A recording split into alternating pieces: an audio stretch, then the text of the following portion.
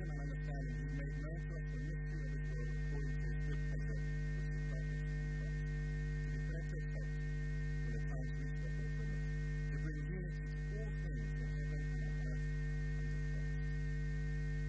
In Him we were also chosen, having been predestined according to the plan of Him who works out everything in conformity with the purpose of His will, in order that we, who were the first to put our hope in Christ, might be for the praise of His glory.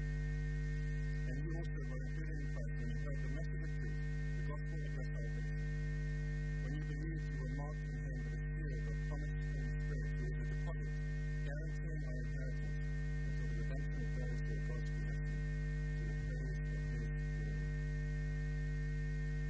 For this reason, ever since I heard about your faith in the Lord Jesus and the love for all God's people, I have not stopped giving thanks to you, remembering you in my prayers.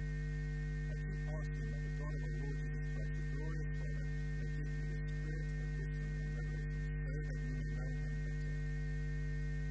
I pray that the eyes of your heart may be enlightened, in order that you may know the hope to which He has called you, the riches of His glorious inheritance in His holy people, and His incomparably great power for us who believe.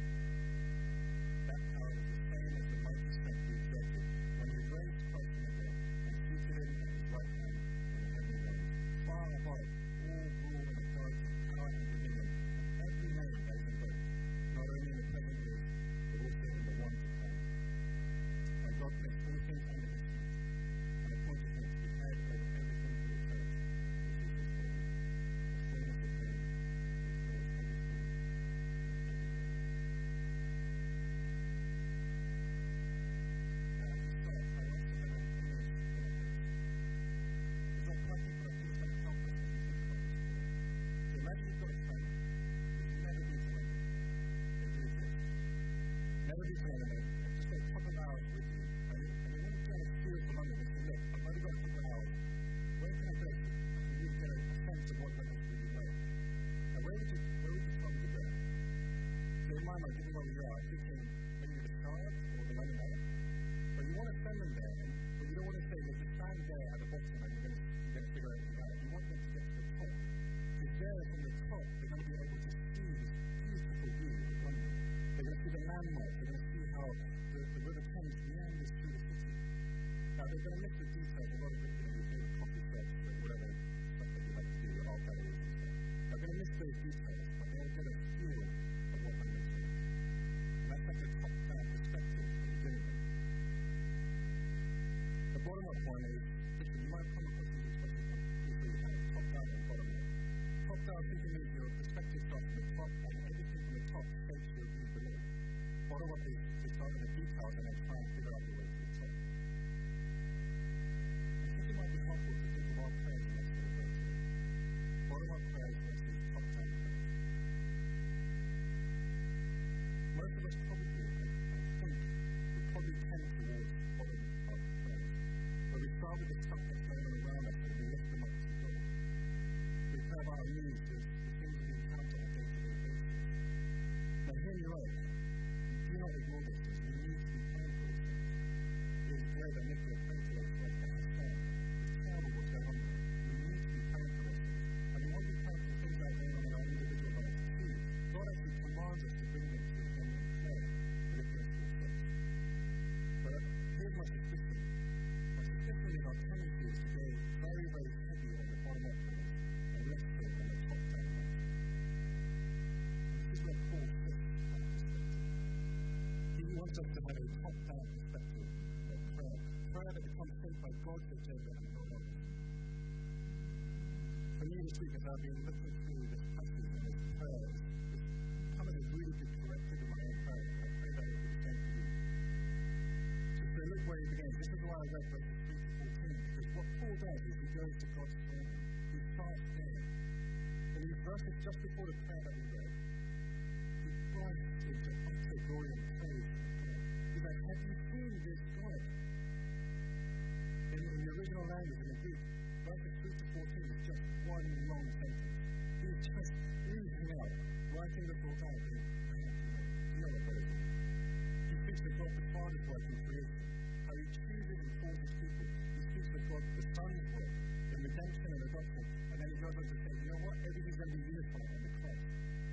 And he speaks of God the Spirit, sealing us with the guarantee, the seal that says, you know, this child, this person right here, he's mine. So here's Paul, he's gazing into the throne room of God, seeing all of God's mighty work.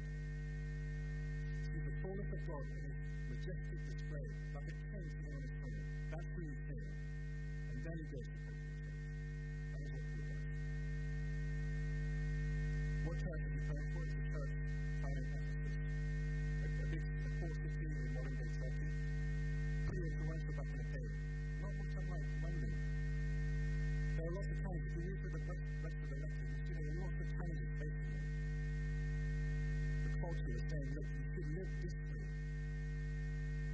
False religions all around us saying, trying to turn their heads and say, why don't you come and worship here?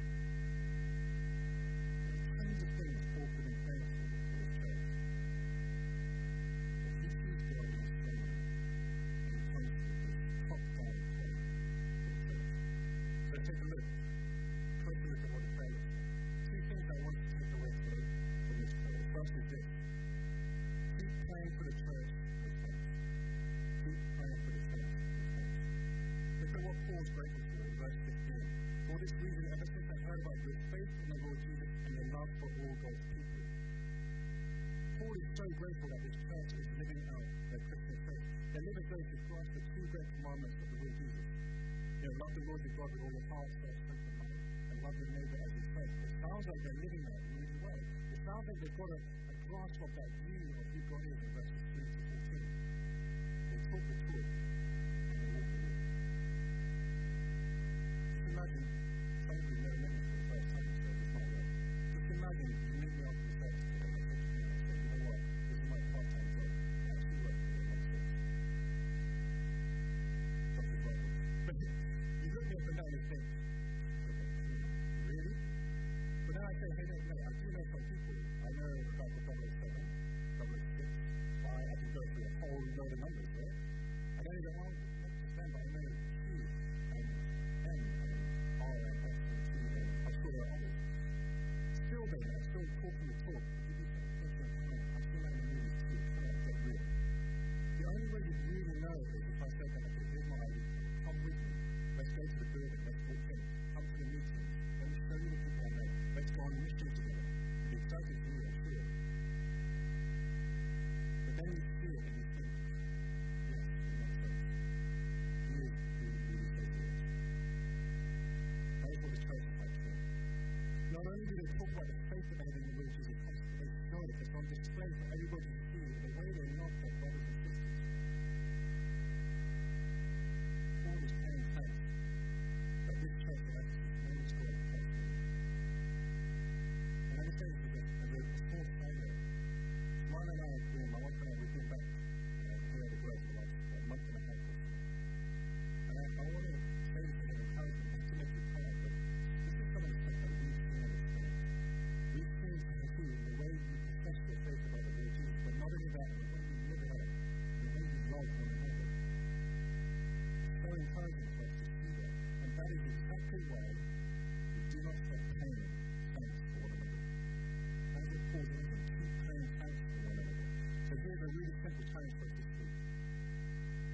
Pray thanks for your brothers and sisters of the church. Pray thanks that they know God, they know that they are God's children. Pray thanks that they've begun to grasp their skills in verses 3 to 14.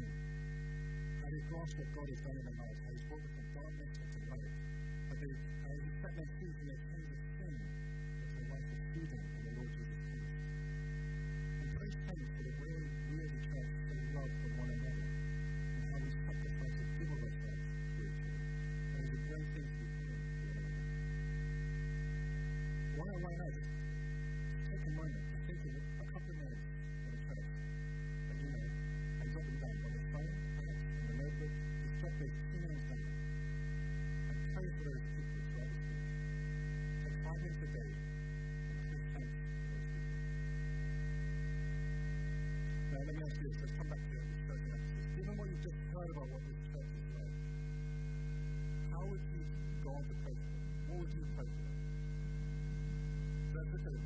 This church, they they seem really honest. They're professing faith, they're living it out. They've got a great reputation in Ephesus. And I was like, oh, take this church on. These guys are really honest. What do you think would be one of the praise for?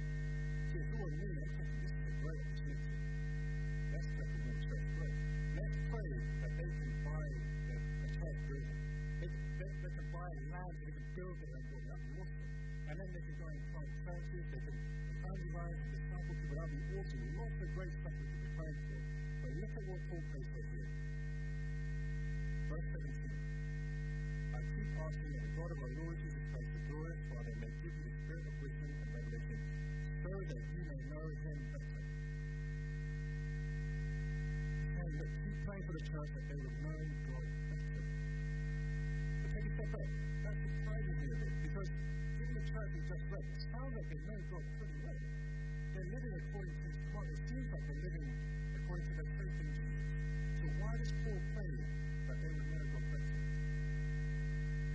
And then I take a step back and ask, do we ever think we know God on this?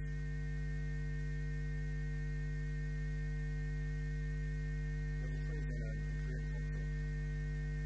Our parents always say to the kids, I don't know if it's just a bit of culture, you can watch my wife. It's a wonderful conversation.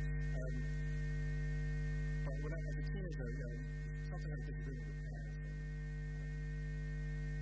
had a bit of an argument, and then they'll come up with this one phrase, this one line, and it's just really sets you down. This is what it says. When you have kids, you know. As a teenager, I'm like, okay, I've got nothing to come back to. But hey, I'm a grown man. Not just one, but I have two kids. So I'm like, hey, I know double, I can go back, double back, here we go. So I go over to him and say, Mom, Dad, you know what? I kind of sort of get what you mean there. Do you know what I'm saying? Just wait till they grandkids. They know that. But it's a little bit like what it's like with God. Yes, by God's grace we know him. If you're a Christian today, trusting in Jesus, you can stay free and boldly say, yes, I know God as my Father. And yet we can never fully know because God is infinite, he is huge. There's always so much more we can know about him. And that's what Paul is saying here.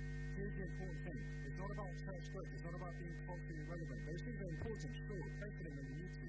But this is my main prayer, to know God better. That's what I'm praying for. I'm praying that you would grasp a greater vision of God in verses 3 to 14 in his throne room. He wants our hearts and our minds to be filled with his top-down view of God. And I think this is right. As that view and image of God gets bigger and bigger, as you know God better, then this is going to fuel everything else you want to be praying for. All the other stuff that I was talking about. If you have that picture in your mind, of course you want to go and tell people about who God is and disciple them and evangelize them and go to church planting. That is why Paul is saying, focus on this. Know God better. So come back to the people that you've written down, touch it down on the phone and your notebook. Pray that for them this week as well. Pray thanks for them, and then go on and say, that they would know God better. It is a great prayer to be thankful for them. And then you pause and think, so what does knowing God better exactly look like? Is it what it is like before? Systematic theology textbook, I have to get what it is for my studies. It's huge. The stuff's quite handy. It does explain a lot. It's also quite good at doorstops and other things and whatnot. But is this what he means by know God better? I have a feeling a lot of people will tend towards this side, this sort of thing. Information in our culture. Is that what Paul means? Because after all, you don't have to read those signs and promises. Because here's what Paul says. He gives us specifics. He guides us. When we ask that the church would know God better, what are we asking for? Paul gives us firstly the how to know God better, and then he goes on to talk about what. So the means and then the end. Here's the means. How do we get to know God better? Verse 17. I keep asking that the God of our Lord Jesus Christ, the glorious Father, may give you the spirit of wisdom and revelation. Now, please don't speaking of the Holy Spirit here, given what he's been saying in verses 3 to 14. But also, we know across Scripture how the Spirit is the source of, God the Spirit is the source of wisdom and revelation. study carefully, there's a difference in the way the Holy Spirit reveals Christ for the very first time and how he reveals more and more of God as he grows as a Christian. So a good way to think about it is a little bit like the chemistry. You know those little white things and something cool. So you push them on and off, and then you turn them to make it brighter and brighter. It's a little bit like that. So when you first become a Christian, the Spirit of revelation turns darkness into light. The lights come on and you see who God is. That is what the Spirit does when you first become a Christian. But as you grow as a Christian, it's more the illumination. It's when you turn that dark. You can see things more clearly. It's less fuzzy. It's less clear. That is what Paul's praying for here. That the Spirit would make things clearer. And this is why prayer really matters. The Christian life, the Christian faith, isn't just some subject that you learn like a textbook, where you get a bunch of formulas and then you plug them in and then here you go, this is how you know God. I know plenty of people who read the Bible like a textbook. They have lectures, PhDs, whatnot after their name. They study their entire life dedicated to studying the Bible text. And yet they have no faith whatsoever in Jesus. That's why we pray. Because it's God. God who shows us about His Spirit, who reveals who He is more clearly and helps us to know God better and better. That is why it's so important that we pray for one another continually, that the Spirit would be helping us, one another, to know God better. And all of us need this prayer. Whether you're a mature Christian or a new Christian, whether you are John T. Alcott for the pastor of this church, or someone who's just come to faith yesterday, we all need to be praying this prayer for one another. So keep praying that the Spirit would be at work and helping us all to know God better. Now, if that's the how, if that's the means, then what is the content? What is it? What's the end, if you like? There are three things that Paul wants from this prayer. He's praying that the Spirit of God would open the eyes of our hearts so we might know our hope, riches, and power. Hope, riches, and power. Now, if I said that the Christian faith was summarized by hope, riches, and power, you might be thinking, have we found the wrong guy? Why is he here? Sounds really worldly. It's exactly what my non-Christian friends are looking for in their hope. Hope for a peaceful life, happiness, success. And then a lot of ways to get there, riches and power. That's what they think. And those three things are really closely interlinked. And I thought about it. Why is Paul praying for this? I wrestled with it. And as we came to this conclusion, I think they're actually God-given desires. But the problem is we keep looking for those three things in a completely wrong place. That is the problem. See, it's not just our bottom of the place to our prayer life, but we just have a bottom of the place to life in general. A life where God doesn't exist. That's the way we like to think. So we keep hoping in stuff around us. We keep seeking riches and power and things of this world. And because we're sitting in this bottom up position where we're down here below, what we end up doing is just trying to grab as much as we can off one another, tempting one another, hoping that this will bring fulfillment. Paul, through his prayer, is trying to draw us out. He's tying us into this top-down perspective and saying, hang on. He's praying that the Spirit would illuminate the eyes of our hearts and shift our perspective into the throne of God, where we see the real, true, and right source of hope, riches, and power. And he's saying, look, rather than struggling and fighting and stamping on one another here, in the hope of a happy life, trying to get all these riches and power, instead of trying to grab these things for ourselves, come on, slow down, look up, come here to God. Look at who God is. God doesn't grab. God gives. God gives us hope. God gives us riches. God gives us power. What sort of hope does God give? Verse 18. Here is the hope to which He has called you. Whenever somebody uses that word hope, it's a future and positive idea. The end goal is always towards some sort of fulfillment that will benefit this person, satisfying the satisfaction of a longing desire.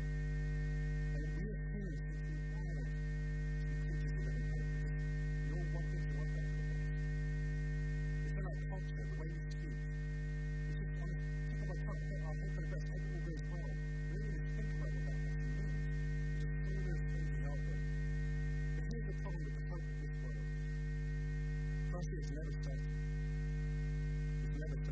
The hopes we have, big or small, contingent on all sorts of variables that we cannot control and often actually we don't even understand. So I'm hoping the weather is going to be good for the picnic place this afternoon. To perhaps a life-changing, but hoping a life-changing book that we really want. Even when you get there, you think that hope is satisfied. I've got there.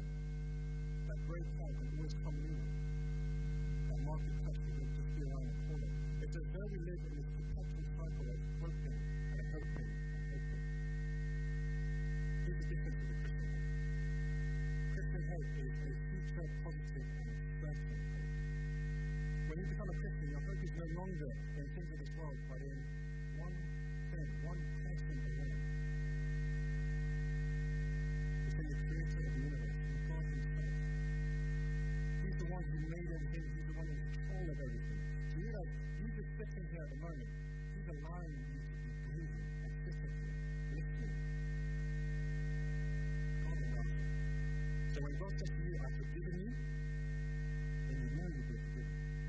When God says to you, I've called you to be my child, then you know you've been called to be His child. You can be confident in that, because it's contingent on one thing, His word, on Him and His word and His punishment and nothing else. That's the difference with the Christian hope.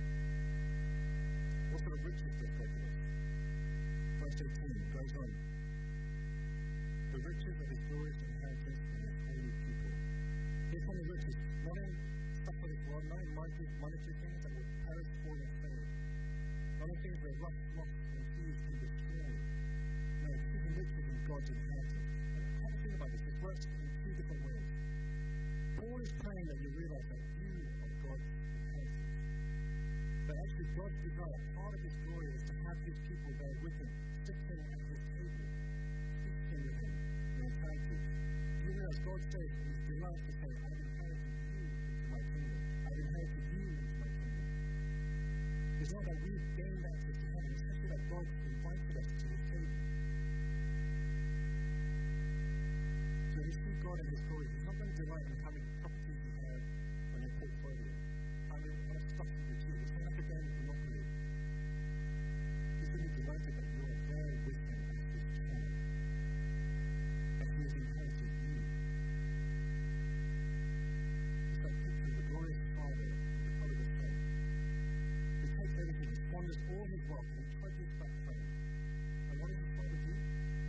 He wants help. He helps Him and says, you know what? I'm just glad you are home. Don't care about this. You're here with me. And you flip it around the other way. What do we inherit as His children? We inherit God as His Father and return His kingdom. No riches in this world can compare with that. What's the third thing? What sort of power does God give us? Verse 19 goes on. And His incomparably great power for us who believe. The Christian life begins in hope and ends in riches, and here comes a power that makes everything happen. Now I know at the moment in our culture, power, this term is pretty loaded. And we're probably starting to realize that power is unavoidable as human beings in the way we relate to one another. We've seen a little bit of that in the way we use our words with one another. But it can happen even in the way we look and address one another.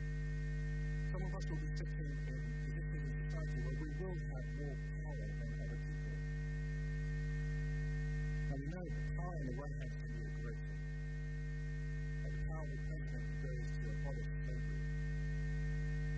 Or the power of a counselor who goes to stop an abuser and help those who are abused. Those are wonderful things. The safety is to say there have been plenty of cases in the last couple of years in the non-Christian world and in the Christian world. They're not exempt from this. But we've seen power abused with devastation. And here's where God's power is so different. Firstly, it's incomparable. It's just great. Nothing and nobody can come close to it. This isn't a Star Wars or Avengers or whatever kind of superhero movie like that type of power struggle where you're not quite sure what's going to happen. Well, you sort of do that, right? Nothing comes close to the power. It's like there's a tsunami coming and someone's trying to fend it off with an umbrella. What are you thinking? Or there's an earthquake and they're trying to hold it down with their bare hands. It makes no sense. God's power is incomparable. And His incomparably great power for us, we believe. The Christian life begins in hope and ends in riches, and here comes a power that makes everything happen. Now I know at the moment in our culture, power is another reason why I thought God's power is incredible, because for the good of his people, there is no evil in it whatsoever. How do I know? Where's the proof of that? Look at verse 20. Read from the end of verse 19. That power is the same as the mighty strength he exerted when he raised Christ from the dead.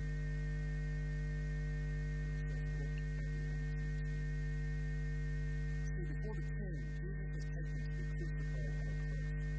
At the cross, they lived out the power of evil and darkness had won. There hung a man who claimed to be the Son of Man, the Son of God, the Savior of the world, King of Kings, and he made it himself the whole of the truth. The Romans spat upon him, the Pharisees scorned him. People were shouting at him, "Come down and save yourself." As he breathed out his last and declared, "It is finished," people thought, "That's it, there's proof right there. Jesus is no king. No power whatsoever. There are no riches in this kingdom for me. There's no glorious inheritance. There's no hope for my mission. That's what it looks like. Paul says, remember, look at God's power, which is incomparable. Here is God's power that burst through death from the grave, raising Christ to life. And he rolls that stone away. There's a little pebble, rolls it away, shows the whole world. Look at the empty tomb. This is my power. Not only that, but then he raised Christ to sit at his rightful place at the right hand of God the Father. And the very throne of heaven to rule over all things in full glory, power, and splendor. And you know, it's by this same power, that we see in Jesus' promise of the glorious inheritance, when he promises that robber that was crucified next to him, today will be with me. This robber was there, paying for the price for his sins. And this robber looked over and he saw a glimpse of the king now next to him. He saw the same king that Paul sees in verses 3 to 14. And now he puts his trust in Jesus. And do you know what Jesus says? I have the power. I have the power to bring you into God's glorious inheritance.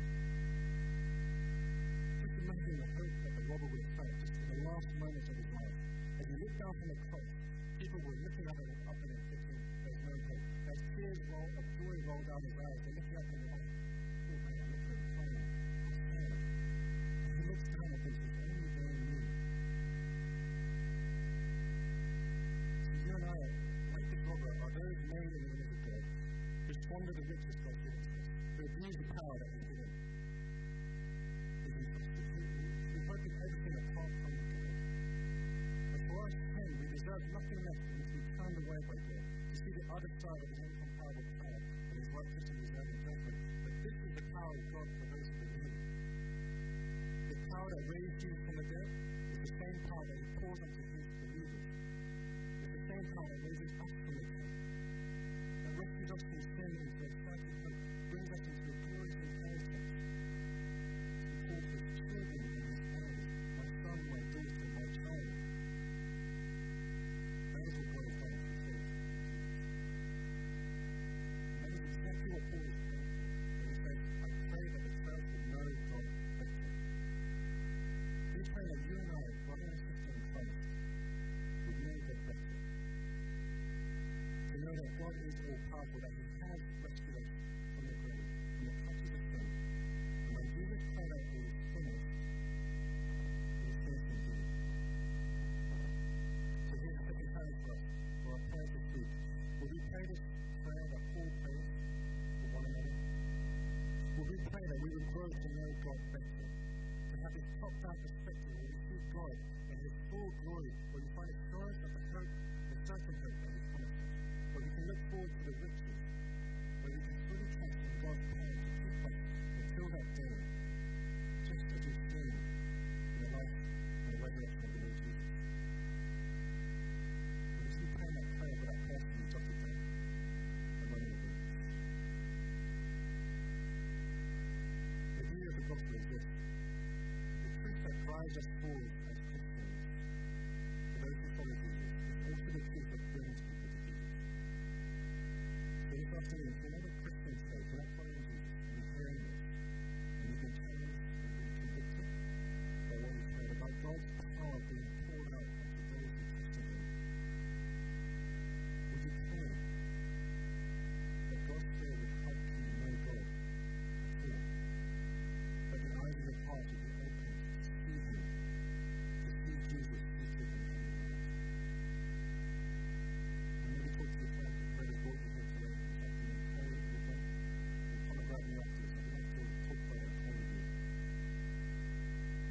prayers, think back to what Paul's prayers taught us. How should we be praying for one another? Pray continually. Keep praying for one another. How?